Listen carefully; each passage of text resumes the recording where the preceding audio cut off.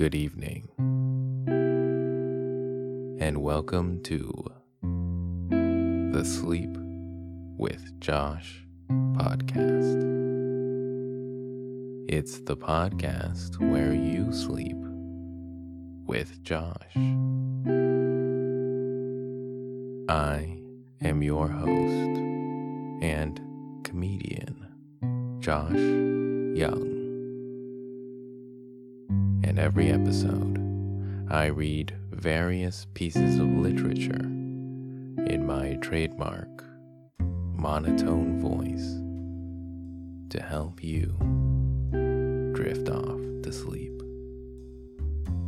Literature like the dictionary, laws, various manuals, the different terms of services that everyone agrees to but never really reads, and other random, boring ideas. On the 9th day of Christmas, in the Christmas Carol, the 12 days of Christmas, 9 ladies dancing are gifted. What better way to celebrate that than to learn how they may dance on stage by reading The Art of Stage Dancing by Ned Wayburn from 1925. If you find yourself enjoying this experience, please follow this podcast on your podcast player of choice and tell everyone you know that you sleep with Josh. Because at the end of the day, at night, the more people that sleep with Josh, the better. You can follow me on social media at Josh Young Comedy. That's JOSHYANG Comedy. Now sit back, close your eyes, and imagine a stage filled with the acrobatic movements of 9 ladies, and let their rhythmic dancing lull you into a pleasant sleep, because you'll get tired of this podcast, guaranteed.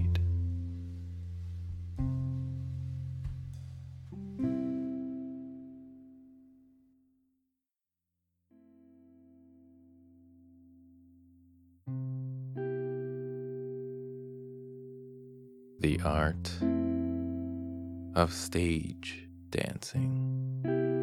The story of a beautiful and profitable profession.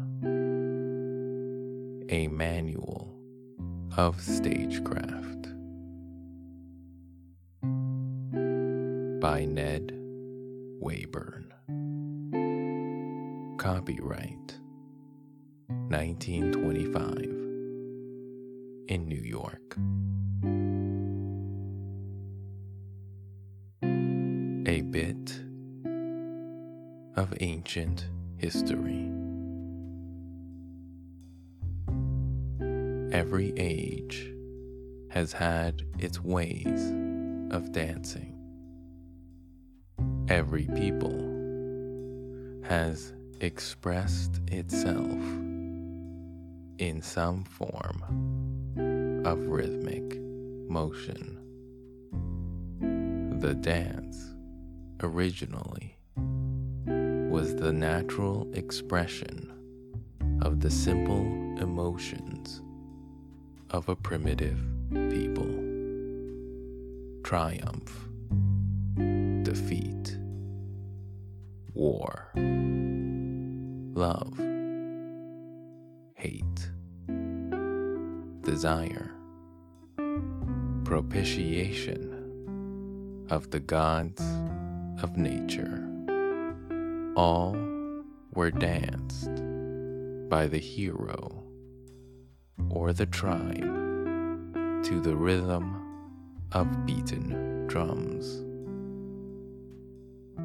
Over 6,000 years ago, Egypt made use of the dance in its religious ritual.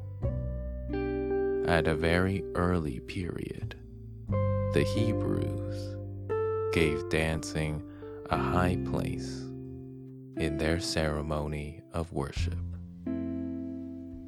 Moses bade the children of Israel dance after the crossing of the Red Sea.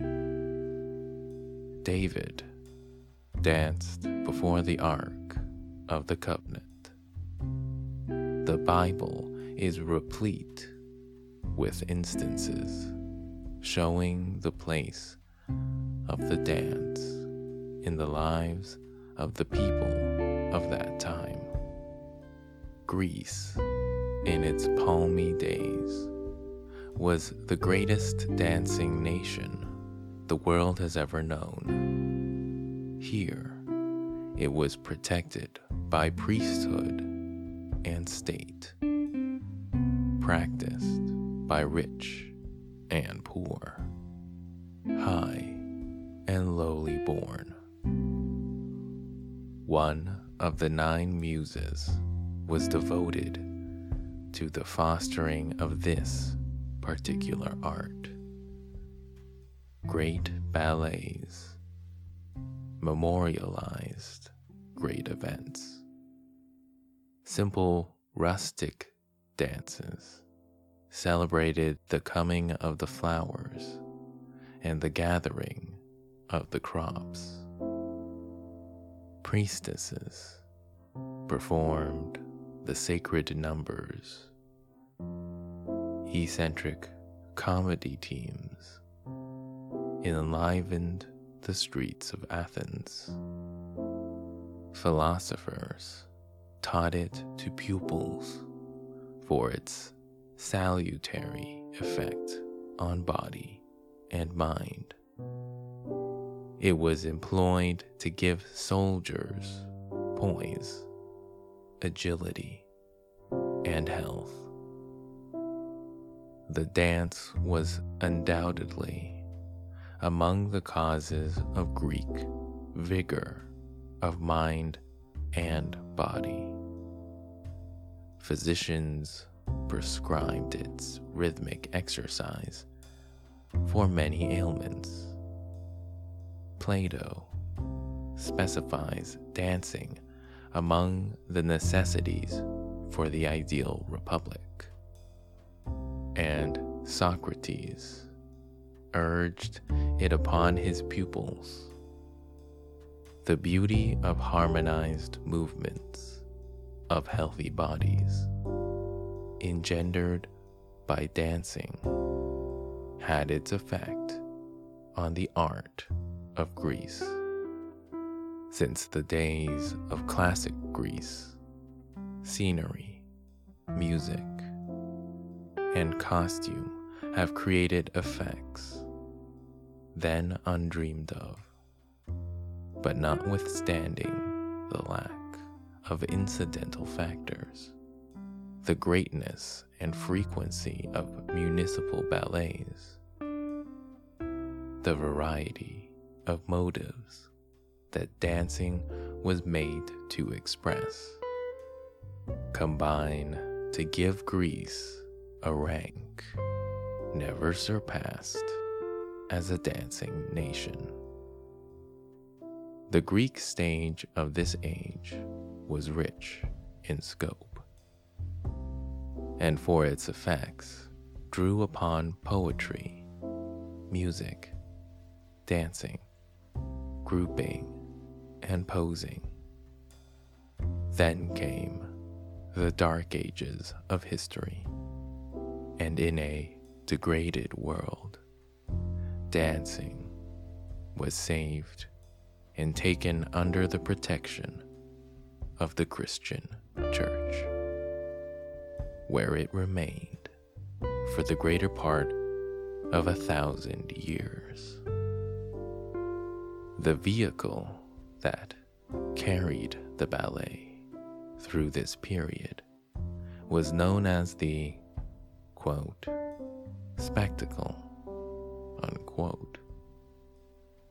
These sacred spectacles in grouping, evolution, decoration, and music possessed qualities that entitled them to a respectable place in the annals of opera ballet.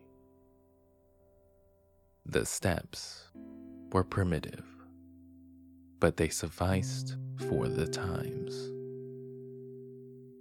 However, the organization of the first real opera ballet, conforming to standards of modern excellence, did not come till the latter part of the 15th century, when Cardinal Riario, a nephew of Pope Sixtus IV, composed and staged a number of important ballet productions. But the greatest development of the modern type of ballet received its impetus under the reign of Louis XIV of France, who founded the National Ballet Academy at Paris in 1661, and often played prominent parts himself. Under this influence, great performers began to appear, artists whose work, by grace of beauty alone, attested that perfection in ballet technique was approaching. The growth of the ballet since the time of Louis XIV has been the contribution of individual artists who, by giving expression to their own original ideas, have thus advanced the art to the pinnacle attained by the modern Russian ballet of today. The above outline of the history of the dance is made brief intentionally, with no attempt to touch upon the various forms of dancing as practiced by the many nations and tribes. Numerous books have been written covering all aspects of this subject and giving in detail the steps and rhythms of the people of every age and of every continent and the isles of the sea. And as matters of interest, education, and research, they are competent and complete, and especially edifying to the student of Terpsichore. But the subject that interests us is not concerned with ancient lore, nor with historical data, however delightful they may be. I am writing for the American of today about present-day matters in the American theatrical world, and to that end choose to ignore all other phases of the subject. In our day, the development of the dance has reached its greatest heights in both the social circle and the stage picture. The advance made in stage dancing within the last generation has been very pronounced, yet so gradual has been this growth and improvement that only the elders of the present time can visualize its progress, and that only by a backward look to the period of paucity and monotony that ruled in their junior years, and contrast the dearth of then with the abundance of now. For really, whether in our multitude of reviews or in our many musical shows, the dance, the pose, the rhythm, and the melody that enhance our delight are all parts of the modern art of stage dancing. And it is of this art that the writer seeks to tell the story in the present volume. Both the theater and the dance have had their abundant historians. The dance is ages older than the theater. The time of the coming of the dance to the theater, and their fitting union ever after, has been recorded. They have advanced together hand in hand through the years since their first meeting, and are closer companions at this hour than ever before. Stage dancing is no longer the haphazard stepping of feet to music that it was in the beginning. From its earlier crude efforts, it has developed into a modern art, a profession of the first class, calling for brain and ability at their very best, its devotees giving years of labor to perfecting themselves in their chosen art. The Ned Wayburn method of training. There are 5 basic types of stage dancing that I teach, covering the modern field in full and supplying the pupil with a complete knowledge of all the steps needed for a successful stage career. These 5 types consist of musical comedy dancing, tap and step dancing, in brackets, clogging, acrobatic dancing, exhibition dancing, or ballroom, and last, modern Americanized ballet dancing.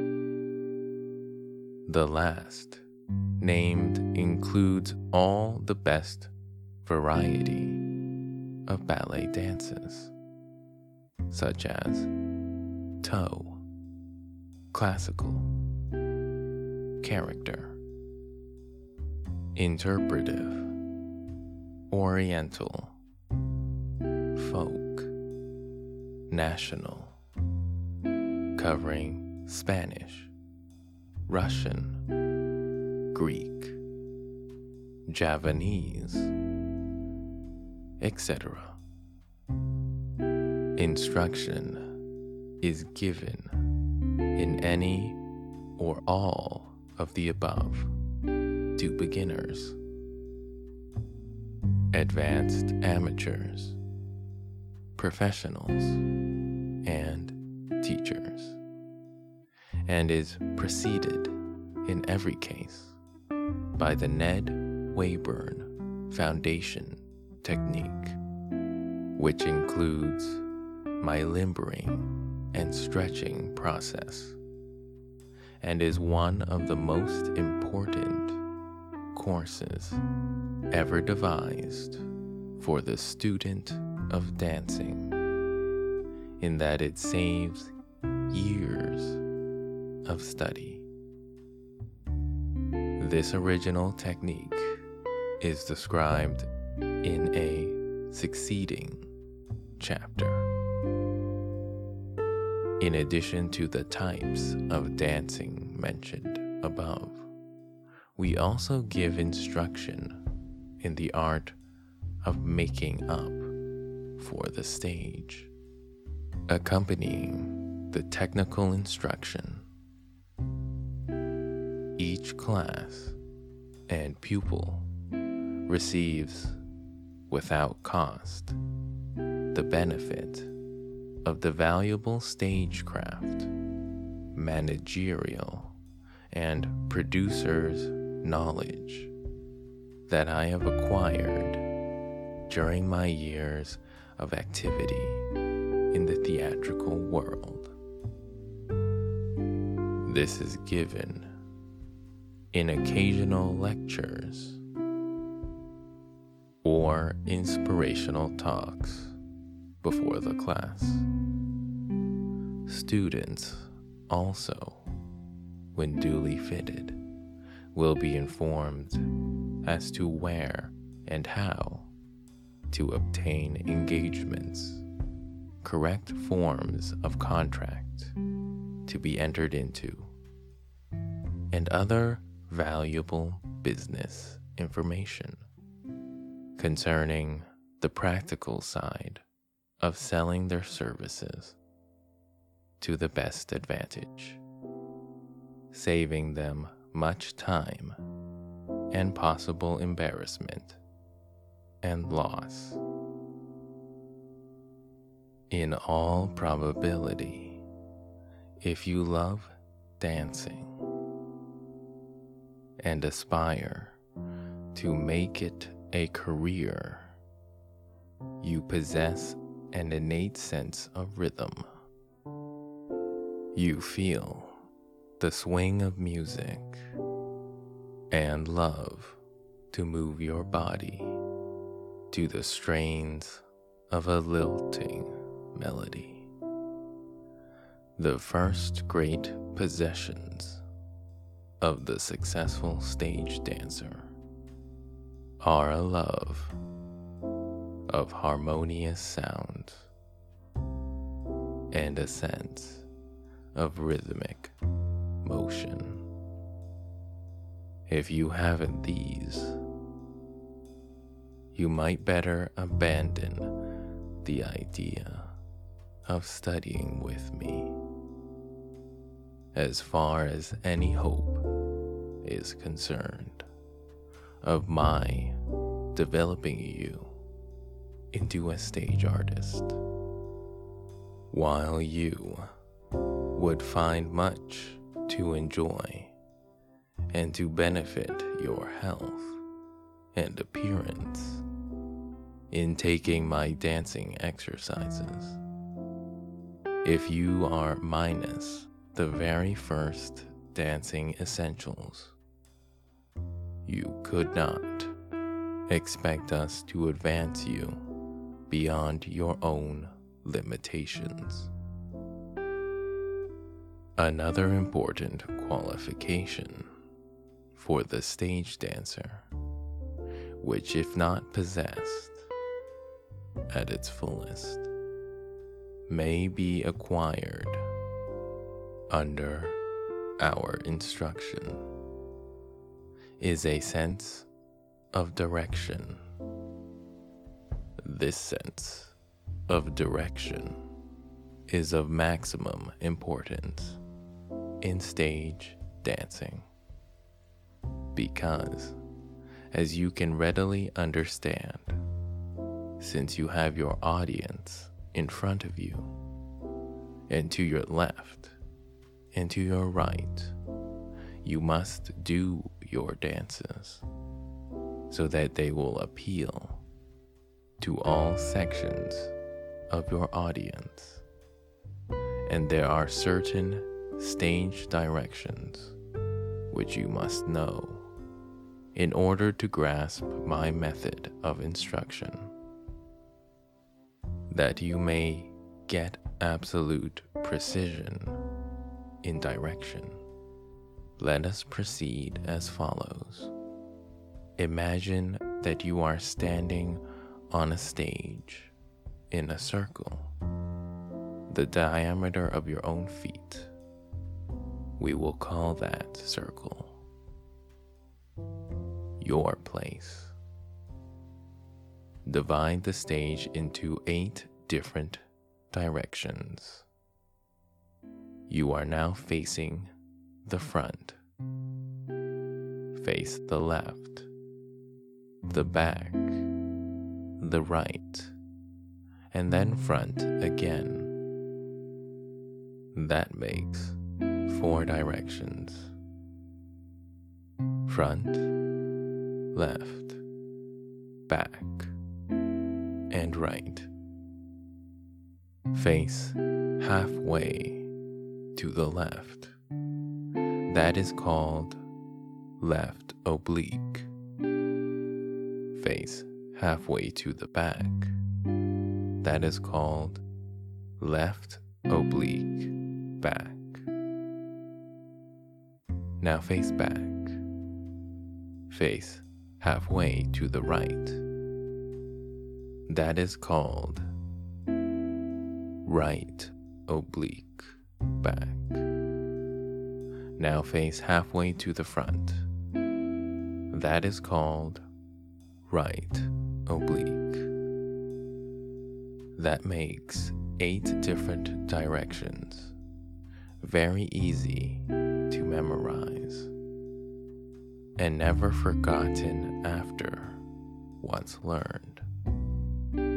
And you will employ them in your stage work every day, that they may become familiar with the necessary directions. Students are given brief instructions at their first lesson, as I stand before them and take the turns with them, and announce the name of each direction as I take it. In making the turn from wall to wall, when you turn left around, you should turn on the right heel, which thus acts as a pivot and keeps you in your place. Like this: left oblique, left, left oblique, back, back, right oblique, back, right, right oblique, and front. In going around to the right, turn on the left heel. Fix these directions firmly in your mind. You will need them when you get into stage dancing. The 8 different directions are in 8 counts. The first direction, to the left, is left oblique. That is counted 1. Left is 2. Left oblique back, 3.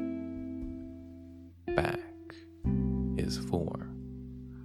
Right oblique back, 5. Right is 6.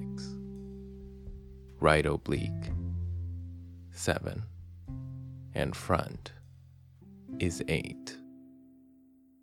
All of our steps are taught in counts of 8. We begin to count from 1 and go as far as 8. Then repeat. We count 1, 2, 3, 4, 5, 6, 7, 8. Or we count 1 and 2 and 3 and 4 and 5 and 6 and 7 and 8 and, as may be required. After the steps have been taught by counts and learned properly through much patient practice, they are fitted to music.